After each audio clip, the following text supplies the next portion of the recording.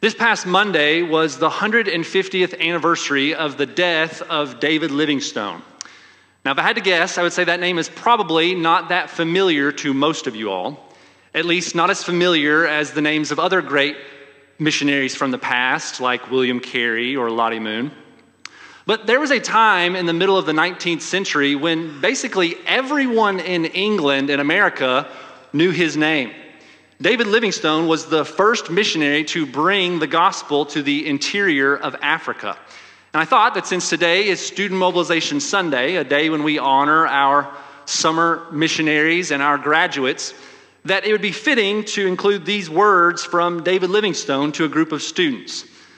After spending 16 years in Africa, this is what Livingstone had to say to students at Cambridge.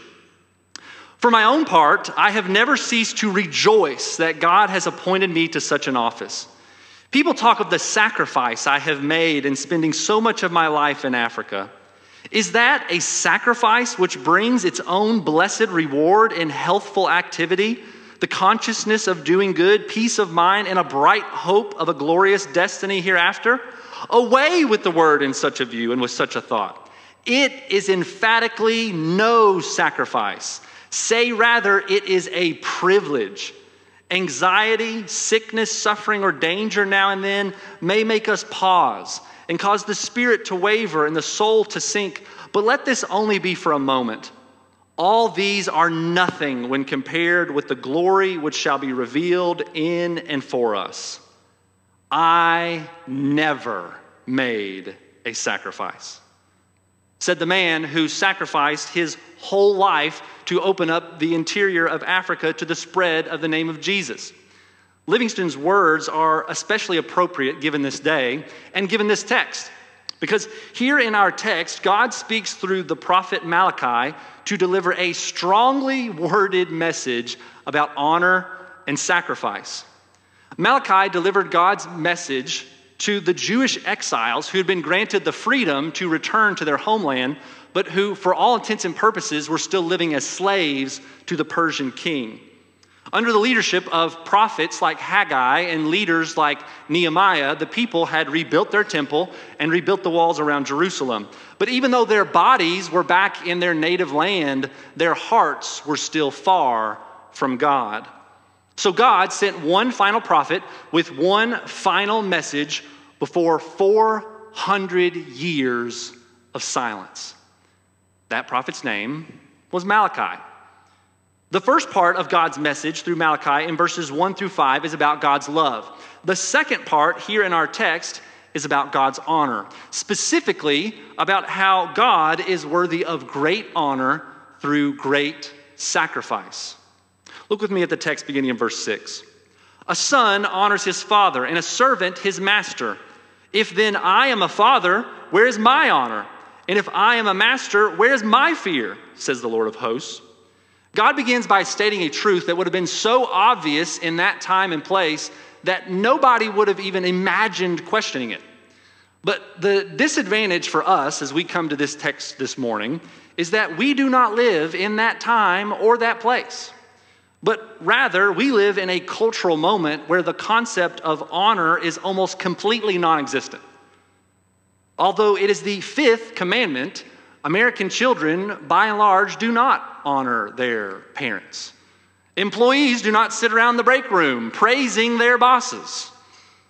Pretty much the only institution left in our culture where there's some semblance of honor left is our nation's military. But other than that, honor is basically a foreign concept to the average 21st century American. And what makes honor even more difficult for us to understand is that it's hard to define. In the original languages of the Bible, there are a range of words used for honor, like glory, praise, respect, reverence, reputation, fear, and esteem. But the word that probably comes closest to the biblical idea is our English word weight. In the past, people and things that were weighty were typically worthy of greater honor than people and things that were not. We still have some intuitive sense of this. That's why yesterday, when the new King of England was crowned, they didn't place a flimsy cardboard Burger King crown on his head but a royal crown of gold and precious stones weighing nearly 5 pounds. And if that doesn't seem very weighty to you, there's a story in Chronicles where King David conquers an enemy king. They take the crown from that enemy king and put it on David's head, and says that that crown weighed a talent of gold. A talent of gold was 75 pounds. Weighty golden crowns are not just for anybody. They are for kings and queens who are figuratively weightier, worthy of more honor than the average citizen. So when we honor someone or something, we are recognizing their weightiness. We are recognizing their worth and responding appropriately. And this weightiness comes from who they are or what they have done. So fathers and masters are worthy of honor simply by virtue of who they are. And if an earthly father and an earthly master is worthy of honor, how much more our heavenly Father and our heavenly Master, who is the Lord of hosts. That's a title for God which appears over and over in this section. It means God is the commander-in-chief of the armies of heaven. Innumerable, mighty, angelic warriors march at the sound of his command. Our heavenly Father, our heavenly Master, the commander-in-chief of heaven's military, is worthy of great honor simply because of who he is. But the problem is, he's not getting the honor he deserves from his people or his priests. Instead of recognizing his weightiness, they are belittling him. Verse 6, if then I'm a father, where's my honor? And if I'm a master, where's my fear, says the Lord of hosts, to you, O priests who despise my name? God's name represents everything about him. It's his reputation, his honor. And so when it says that the priests are despising God's name, it's the same thing as saying they are dishonoring God's reputation. But rather than responding humbly, they respond argumentatively. How have we despised your name? By offering polluted food upon my altar, God answers. But you say, how have we polluted you? By saying that the Lord's table may be despised. When you offer blind animals in sacrifice, is that not evil? And when you offer those that are lame or sick, is that not evil? God tells the priests they are specifically dishonoring him by sacrificing polluted animals.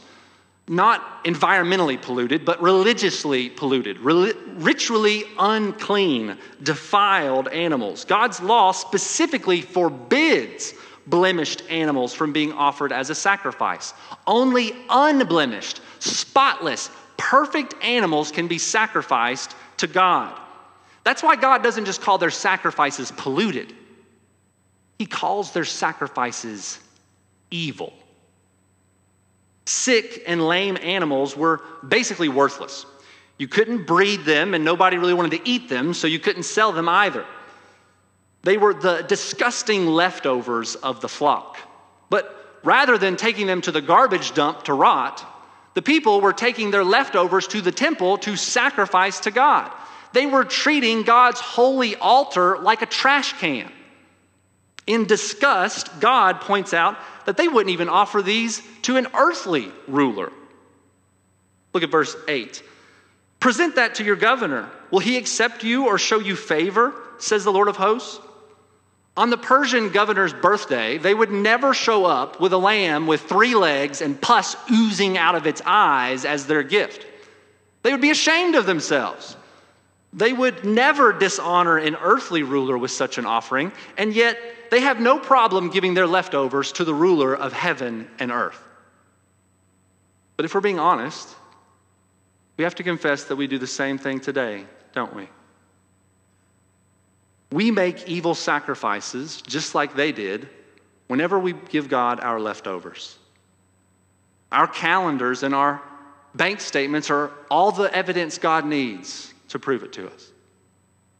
Is God getting the first line of your budget or just the leftovers at the end of the week? Do you devote the best time of your day to seeking him in word and in prayer, or just the scraps of time you have left over after scrolling through your phone? Do you absolutely pour yourself out to make money, but then just have a little energy left in the tank to serve God or others? Anytime we give God less than our best, we dishonor him with evil sacrifices. And God would rather have no sacrifices than evil sacrifices. That's what he says in verses 9 and 10. And now entreat the favor of God that he may be gracious to us. With such a gift from your hand, will he show favor to any of you, says the Lord of hosts? It's another rhetorical question. Obviously, the answer is no. Verse 10, oh, that there were one among you who would shut the doors, that you might not kindle fire on my altar in vain. Think about it. God went to great lengths to bring his people back to their homeland to rebuild their temple. And yet, God says, now, if this is how it's going to be, you might as well just shut it down. God is not going to turn a blind eye to their blind animals. He is sick and tired of their sick sacrifices. God actually says that their sacrifices are in vain. And let this be a warning to each of us today, that just like the Jewish priests in our text, we might think that we are good religious people, honoring God and sacrificing for him. But if we're just giving God our leftovers and our hearts are far from him, then we are sacrificing in vain. God continues in verse 10, I have no pleasure in you, says the Lord of hosts, and I will not accept an offering from your hand. Notice, God doesn't say here, I have no pleasure in your sacrifices. That's true, but that's not what he says here. He doesn't say, I have no pleasure in your offerings. He says, I have no pleasure in you. Not only are our sacrifices evil and displeasing to God, we are evil and displeasing to God. And we ought to be very afraid when the one who controls the army of angels is displeased with us. He has prepared a fiery place for those who displease him, and it is not a place you or I ever want to go. But this just goes to show that ultimately, God is after something more than our sacrifices. God is after our hearts. God doesn't just want our sacrifices. God wants us. That's why he doesn't care if the temple stays open or not. If drastic measures like shutting down the temple will get their attention and bring them back to God, he'll do it. He'll do whatever it takes to get their hearts and to get the honor he deserves, even if that means he has to shame them into repentance. And really, that's what he's been doing this whole time. God wants them and God wants us to repent of our evil sacrifices that dishonor him. God is shaming them into honoring him. But he takes it to a whole other level in verse 11.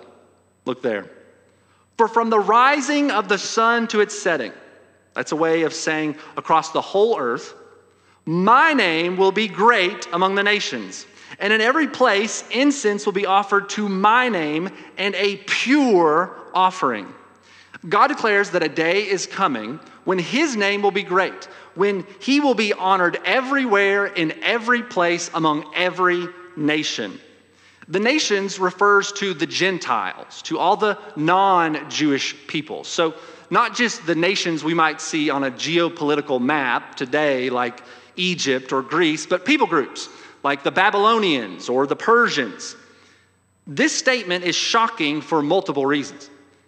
For starters, God says that in every place he will get offerings.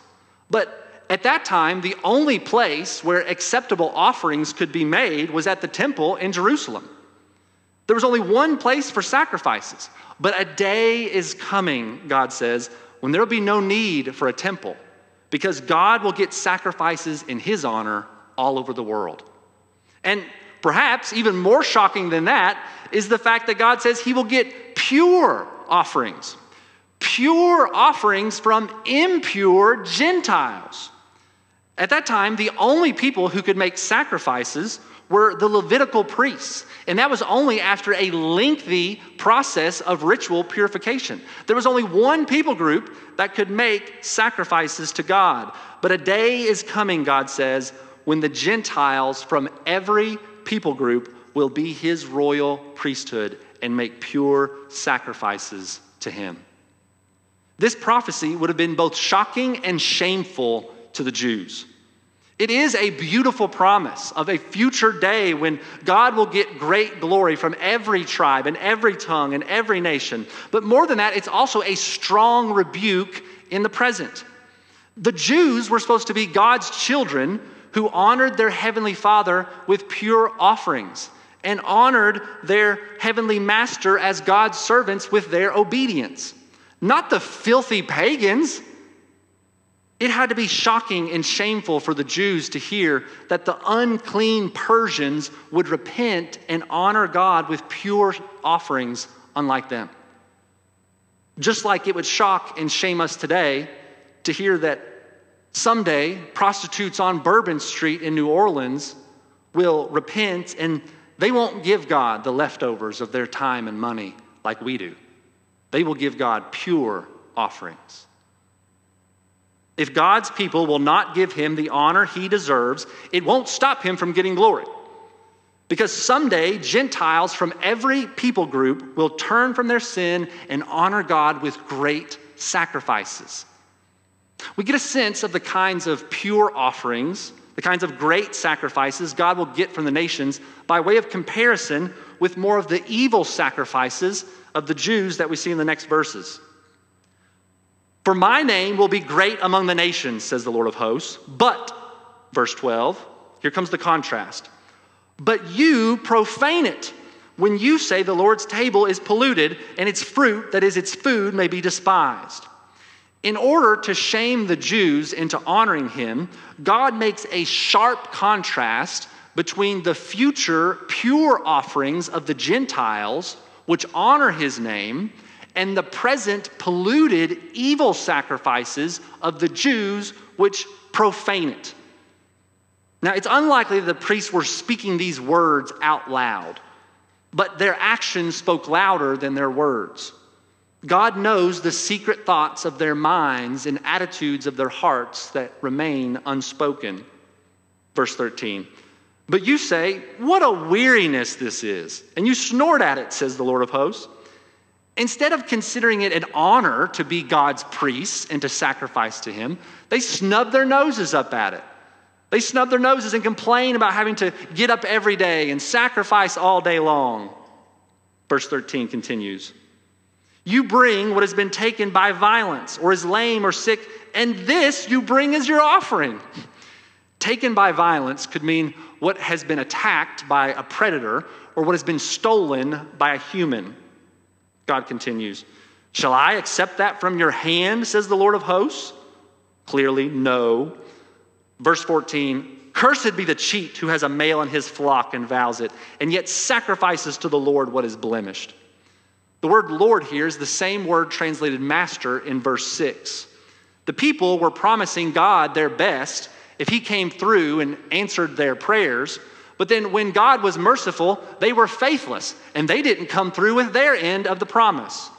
They came with less than they had committed. So not only were they dishonoring God by giving him their leftovers, they dishonored him by breaking their commitments and giving less than they had promised. They dishonored him by their bad attitudes and by grumbling. These are more ways that we make evil sacrifices to this day. But since God is making a comparison here, it's worth reminding ourselves that we honor God when we sacrifice and serve with good attitudes and joyful hearts. We honor him when we follow through on our commitments and give him our best. And this is where I want to take a moment to give honor to whom honor is due. Because week after week, I see our church family joyfully sacrificing for God and for one another.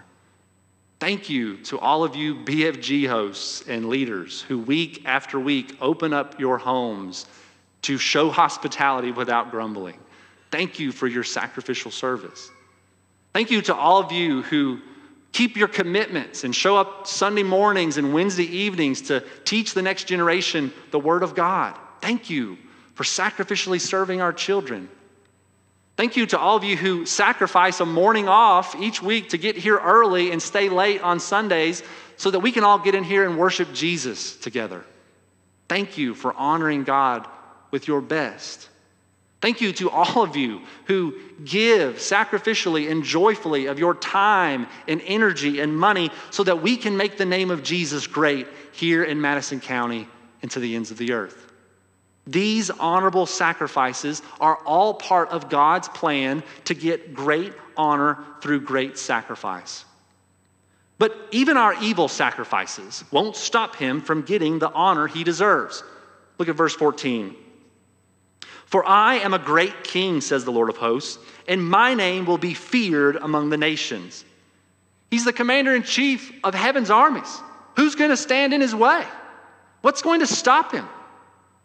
He will do whatever it takes to get the great global glory he alone deserves. But how? How's he going to do it? If even his own people aren't honoring him, how will God get the honor he deserves from all the peoples? How will he finally get the sacrifices he is worthy of? The answer is, God is going to get the great honor he deserves from all the nations by making the greatest sacrifice himself. You see, we can never make enough sacrifices or great enough sacrifices to give God the honor that he deserves. So God makes the greatest sacrifice for us. The king sacrifices his honor to become a slave. The master humbles himself, taking the form of a servant. What kind of king, what kind of master would do something like that? A great king. The King of Kings, the Lord of Lords. Jesus is the great king who becomes a humble servant and perfectly obeyed his heavenly master. Jesus is God's beloved Son who perfectly honored his heavenly Father. But God offered him up as a sacrifice for our sins and for his honor. God didn't just pull some leftovers out of the back of the fridge. He sacrificed his best for us and for his glory. Don't you see what he's done? God has made the greatest sacrifice worthy of the greatest honor. God sacrifices his honor in order to get even more honor. God is worthy of the greatest honor because of who he is and because of what he has done. He is our heavenly Father. He is the King of Kings. He is the master of heaven and earth, the commander of heaven's armies. Yes, he is all of that. But on top of all that, he has made the greatest sacrifice worthy of the greatest honor. He has sacrificed himself. But it's not just God who gets great honor from his great sacrifice. We get great honor. On the cross, God the Son gets the shame, so that by faith in him, we get the honor of being sons of God. King Jesus becomes a servant, so that by faith in him, we get the honor of ruling and reigning with him for all eternity. Jesus is the one who gives his honor so that we can gain honor. Now, as his sons and his servants, we have the honor of sacrificing for him. God has sacrificed his honor for our sake so that we will greatly sacrifice for his sake. Jesus is the acceptable sacrifice that makes you acceptable to God. We know that because Jesus died and rose again.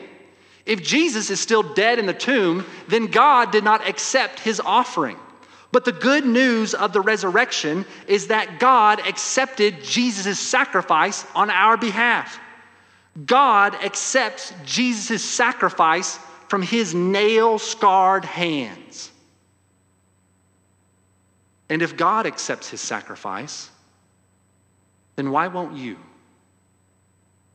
In the Bible, salvation is called the free gift of God. Today, let go of your sins and by faith, receive Christ's offering to you today. When we repent and believe in Jesus as our Savior and Lord, then we are acceptable in God's sight because now we are pure in God's sight. It doesn't matter how evil your sacrifices or sins have been. Jesus is the pure offering that makes you pure before God. With our evil hearts, even our best deeds, even our most righteous acts are like filthy rags. They're like garbage before God. We could never make a pure offering because we are the unclean Gentiles. So God sacrifices his spotless lamb, his unblemished son for us. And when we trust in his sacrifice, he sends his Holy Spirit to purify us, to sanctify us.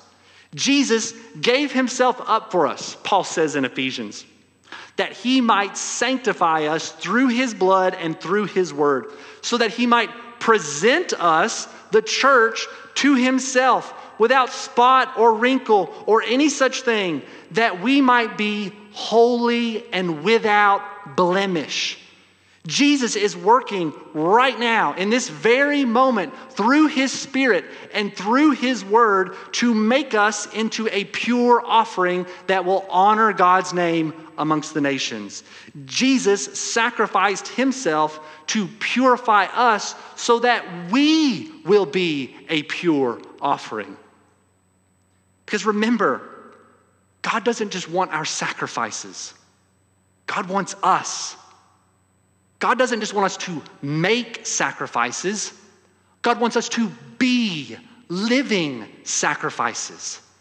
And by the mercies of God, Paul says in Romans, we are able to present our whole selves as living sacrifices, which are holy and acceptable to God. Through God's greatest sacrifice, we are acceptable and pure to God. We are his royal priests. And now all the sacrifices from our hands are acceptable to God through Jesus, our great high priest. Even when we don't give our best, even when we break our commitments, even when we have bad attitudes about serving, Jesus takes those offerings and purifies them by his blood and presents them to God as pure offerings. But the thing is, when we see what God has done, when we see who he is, then we don't want to make those evil sacrifices anymore. We don't want to be that kind of impure offering. We want to make great sacrifices for our great King who's worthy of great honor amongst all the nations. Because the only way God's name will be great among all the nations is if we go and make disciples of all nations. And the only way to go and make disciples of all nations is through great sacrifice. But when we understand the gospel and the way God sacrificed his honor to honor us, then we don't consider those sacrifices wearisome. Rather, like David Livingstone, we consider them a privilege. We consider it an honor to sacrifice a week of our vacation or our summer break to go serve church plants in New Orleans or Peru. We consider it an honor to give up a meal a week and fast and pray and give that extra money to missions. We consider it an honor to sacrifice our comfort and share the gospel with the lost around us here and to the ends of the earth. We consider it an honor to sacrificially give our money so that we can send missionaries to proclaim the name of Jesus. And we consider it a great honor to sacrifice friends and family and move across the world to an unreached people group that have never heard the gospel before and be the first people in the history of the world to tell them the name of Jesus. What a great honor it is to sacrifice for such a great king. That's what David Livingstone believed. That's why he spent his life spreading the name of Jesus in the interior of Africa and preparing the way for future missionaries to do the same. That's why he said, if a commission by an earthly king is considered an honor, how can a commission by a heavenly king be considered a sacrifice? It is our honor to be given such a great commission to go and make disciples of Jesus of every nation. It is our honor to sacrifice for God's global glory until the day when the name of Jesus, the name above every name, is great amongst every nation.